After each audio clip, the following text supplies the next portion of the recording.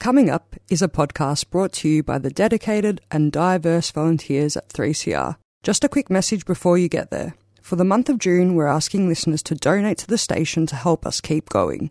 In 2023, we're asking our community to stay tuned, stay radical. We rely on the generous donations of community to survive. Go to 3cr.org.au/donate and show your support for community-owned and community-run media. Thanks for your support and happy listening.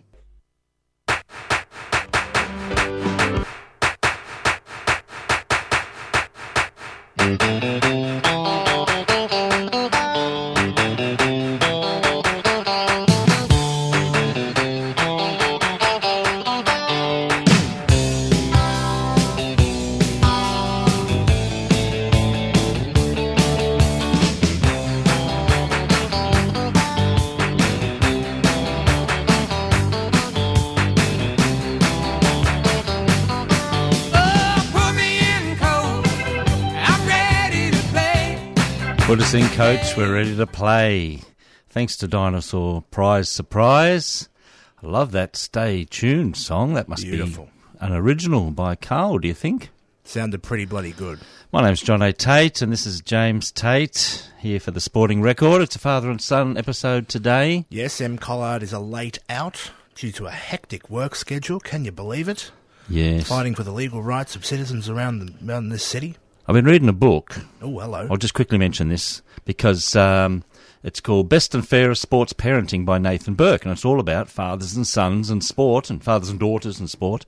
So I'm going to the launch of it on Wednesday, and I'll ask him if he wants to come on and talk about that. We could have a bit of fun about that. Oh, that'd be lovely. We've had our father-son moments in the sporting life. Yes, and it's not pretty a lot of the time, as many parent-child relationships are, but we're giving it a crack, aren't we? He's a very busy man, so he may not be able to come, but I'll try to get an interview at the very least with him. Fair enough. Now, before we get started, the Sporting Record would like to acknowledge the Wurundjeri Woiwurrung people of the Kulin Nation as the traditional custodians of the land from which we broadcast this program and on which much of our local sport is played.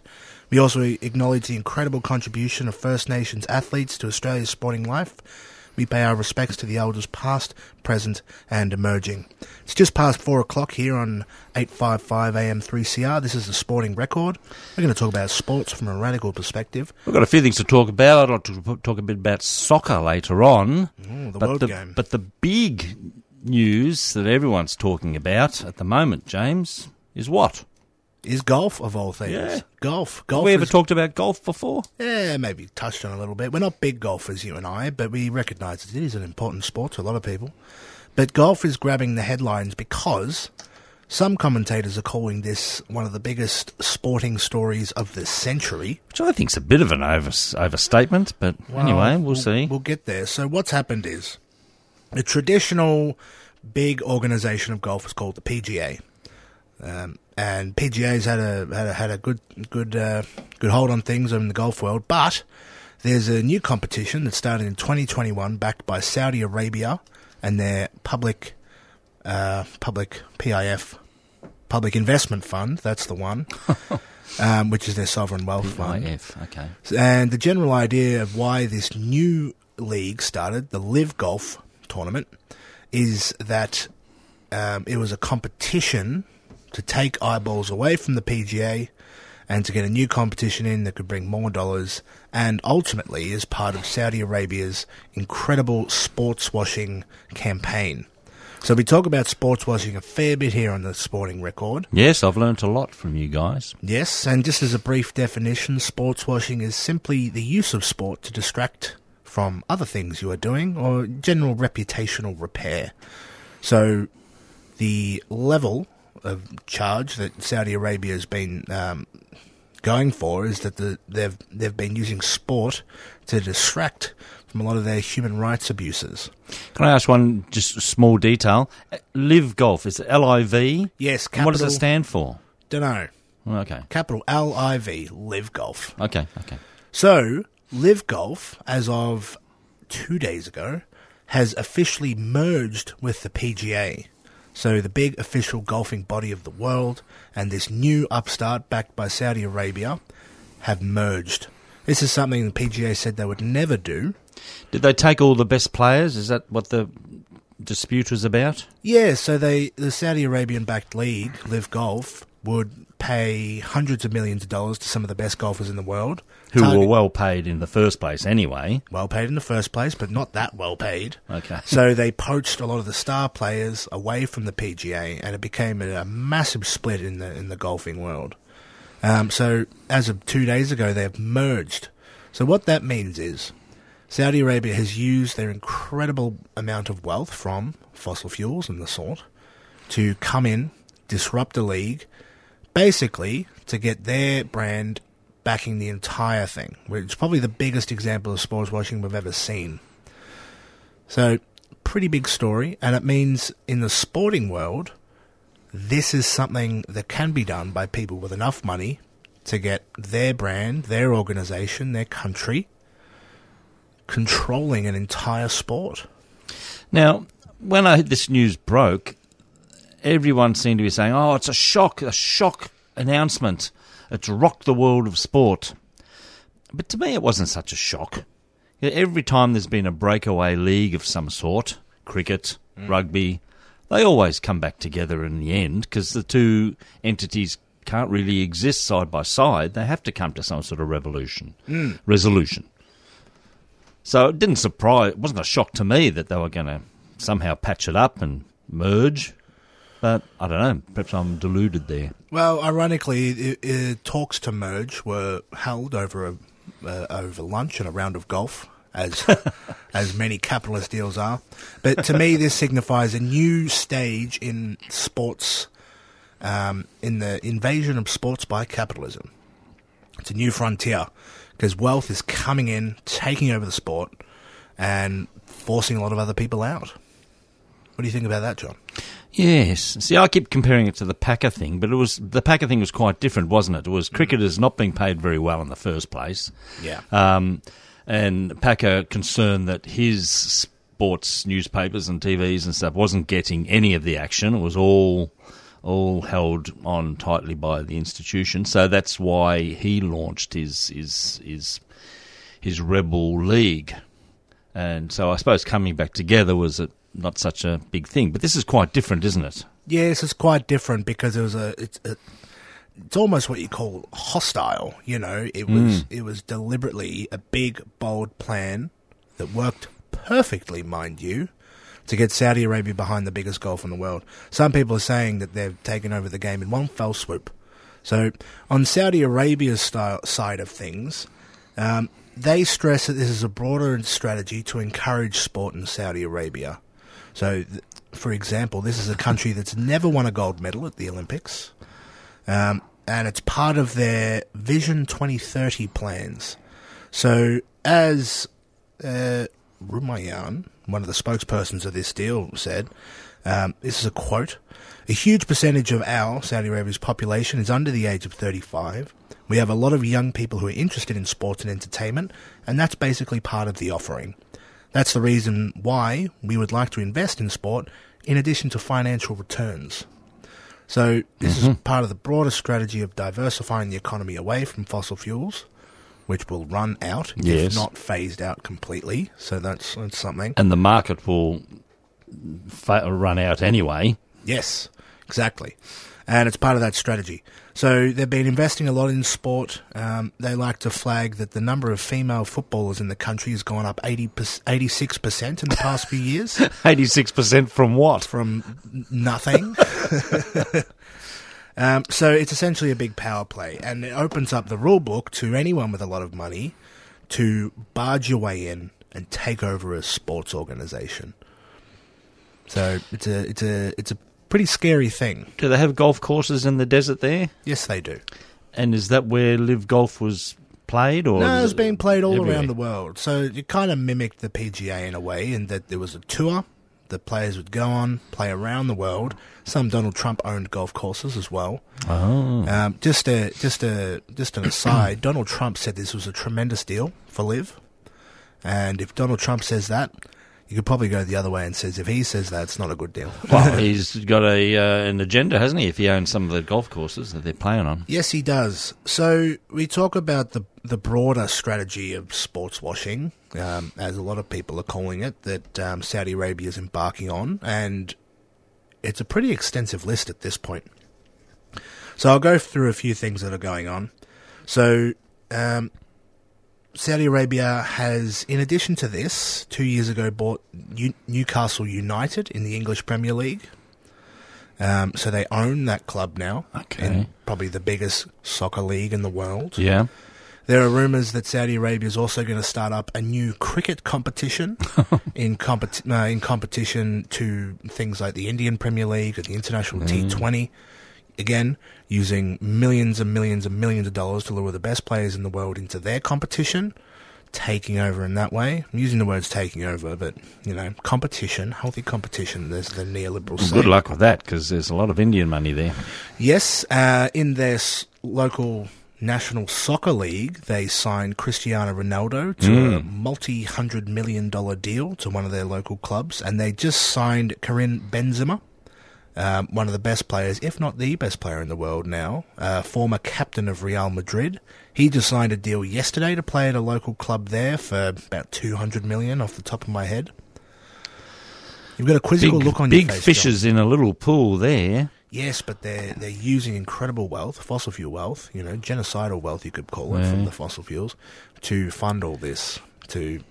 And you think, oh, what's the harm? They're pumping money into it, but you could use all that money for human rights reform. Well, yes. Really, if you really wanted to make the country go from a horrible reputation to something to be proud of, pump it into your own economy, pump it into your people and human rights reform and those sorts of things.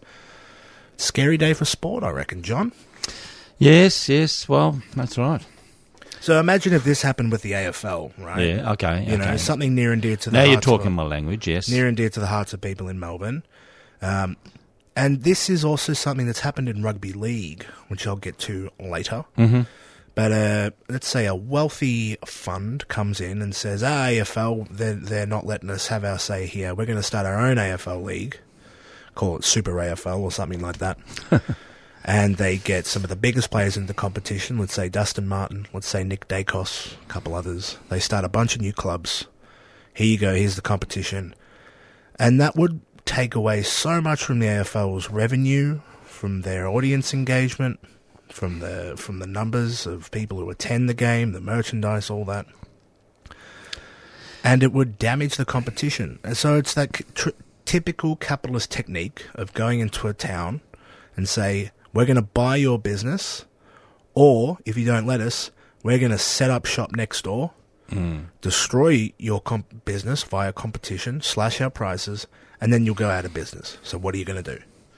Typical capitalist playbook, John. And of course, by taking the cream off the top, they're not really contributing to the to the juniors and the lower leagues and the building up of the of the competition.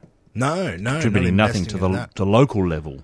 No, and it's all junior about, levels. It's all about the top. Yeah, money, revenue, reputational improvements. So this is something that's happened in Australia before with the rugby league. You heard of the Super League war, John? Yeah. Well, at the time, because we're down here in Victoria, I didn't take much notice of it, but I was aware of it happening. Yeah, so in the late 90s, Rupert Murdoch, the biggest media mogul in the world, of course, watched a documentary on him recently. It was very eye-opening. Mm-hmm. He wanted the rights to rugby league, and he wanted to put it on Fox Sports, which he is the owner of. In control of. But Rugby League had signed a big deal with Channel 9, and there was no way they were getting the rights to it. So in a huff, Rupert Murdoch started his own rugby league competition. He called it the Super League, to play in competition with the Rugby League. And they did the same thing. They got a lot of the star players, paid them huge amounts of money, started a whole bunch of clubs. Did they make new teams, or did they pinch old teams across? They pinched a couple old teams and started a couple new ones. So, for example, you've got the Penrith Panthers now, you've got a few others, the Canterbury Bulldogs, those sorts of things. And they played one season in 1997. Now, it was generally lauded as a failure, in terms of crowd numbers. There were boycotts, there were all those sorts of things, because, people are pretty passionate, pretty culturally tied to their teams and competitions.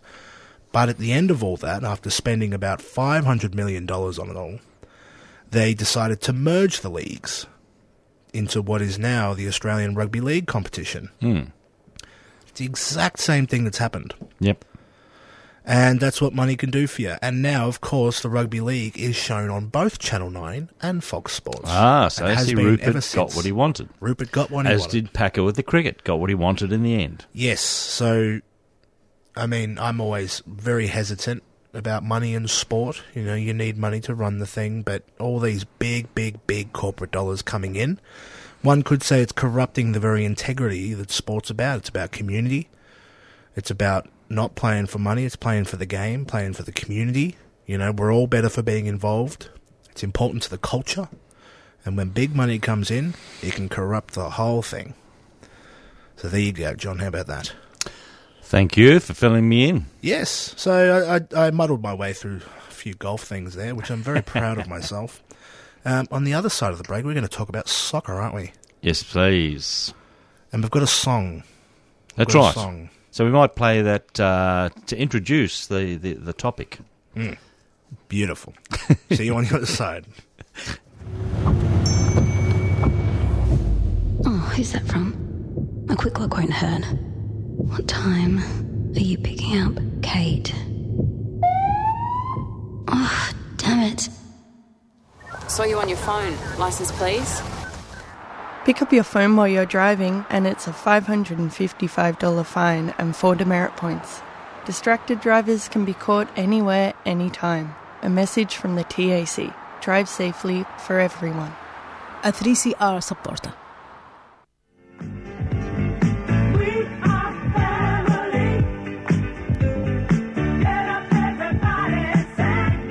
Trans Family is a not-for-profit organisation providing a peer support group for loved ones including parents, siblings, extended family and friends of a trans and gender diverse person. Trans Family runs discussion groups in person and online. We offer a safe space to share your experiences, ask any questions regarding your situation, and provide peer support. We are especially keen to hear from loved ones in regional and rural Victoria. Donations to Trans Family are tax deductible. For more information, visit transfamily.org.au or look for us on Facebook. Trans Family is a 3CR supporter.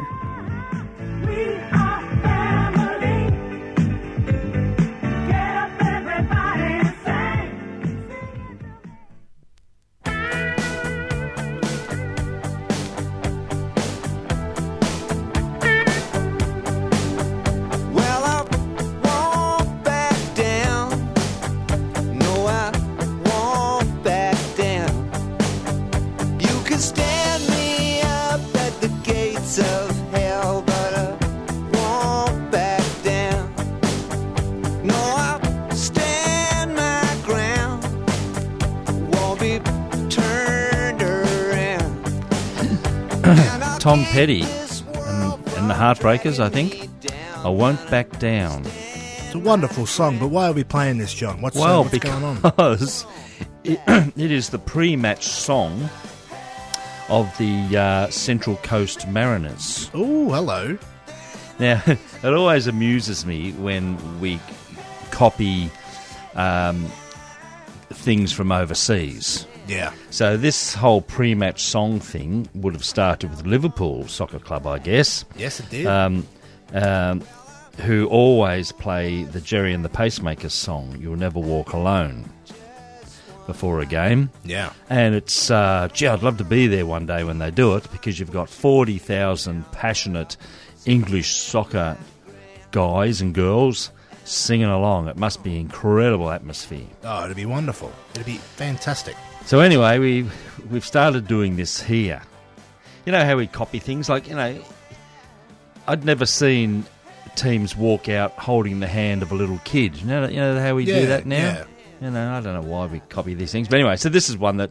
It works for Port Adelaide. They do an In Excess song, don't they? Never Tear Us Apart at Port Adelaide Aussie Rules home games. And that's pretty good because they fill the stadium. They'll get 40,000 people there singing Never Tear Us Apart, and that seems to work.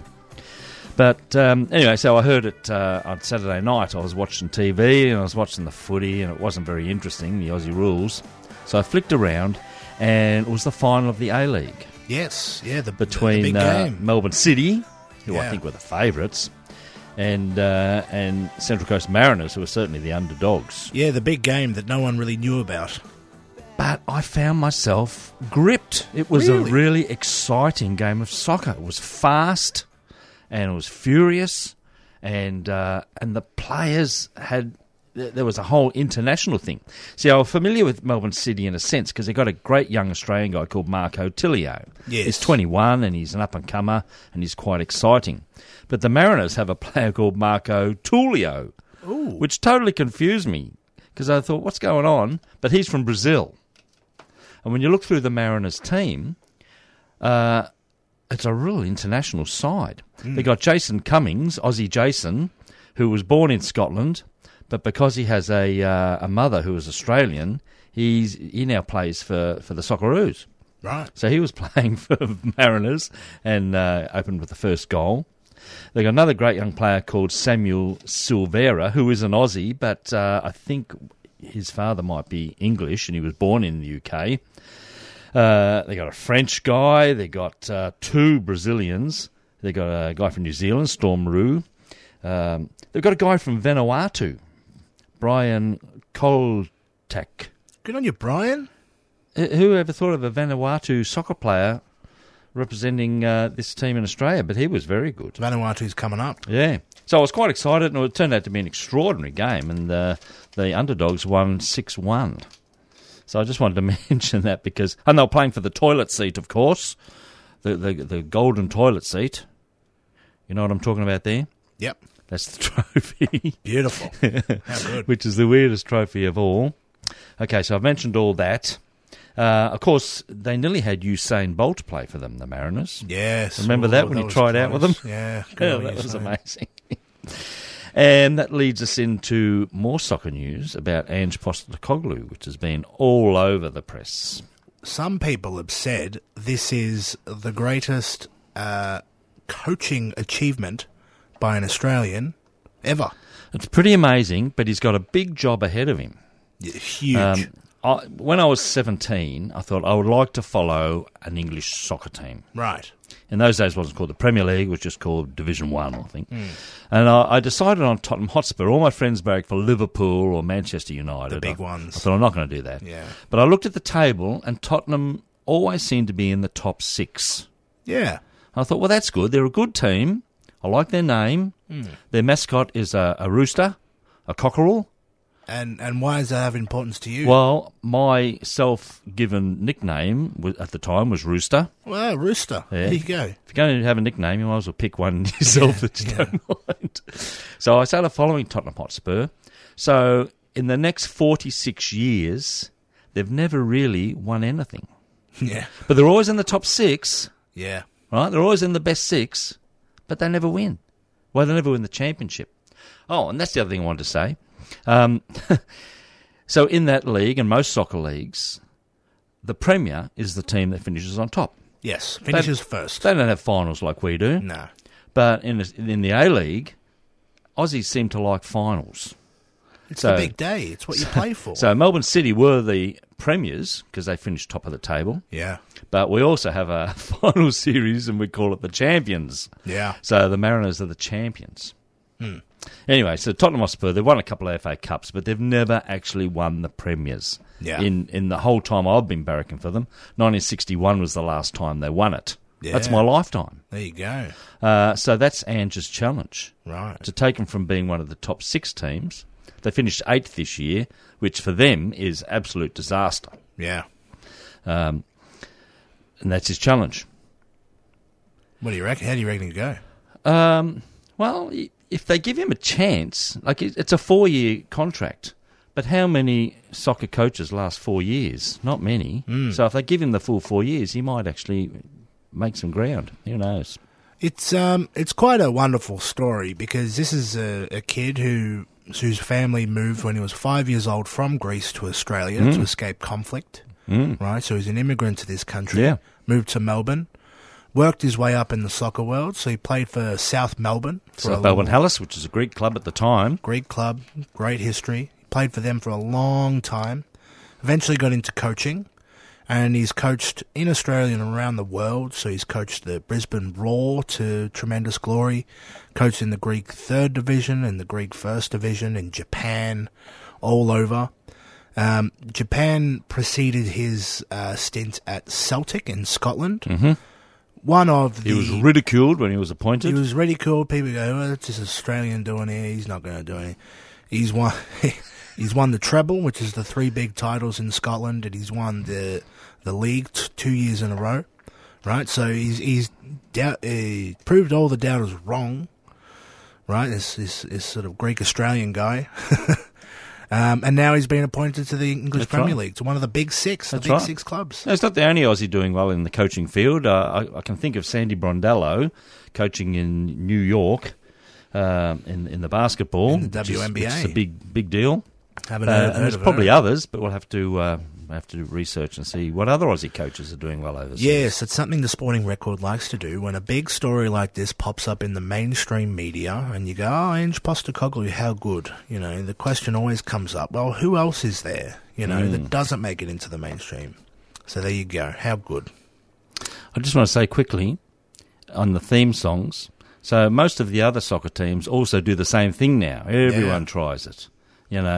Someone does Back in Black, someone does You're the Voice by John Farnham, and Western United sings Sweet Caroline. But I don't think it works because they don't get huge crowds singing along. But anyway, it's a good idea, I suppose. Good luck to them. Just on the singing, do you know why Liverpool started doing it? Yes, because Jerry and the Pacemakers were a Liverpool band. Yes. Merseyside. And he was sort of involved a little bit with the club. And he told the manager at the time, I'm releasing this new song. And I think they used to play some songs before the game, but this one caught on and the people started singing along with it.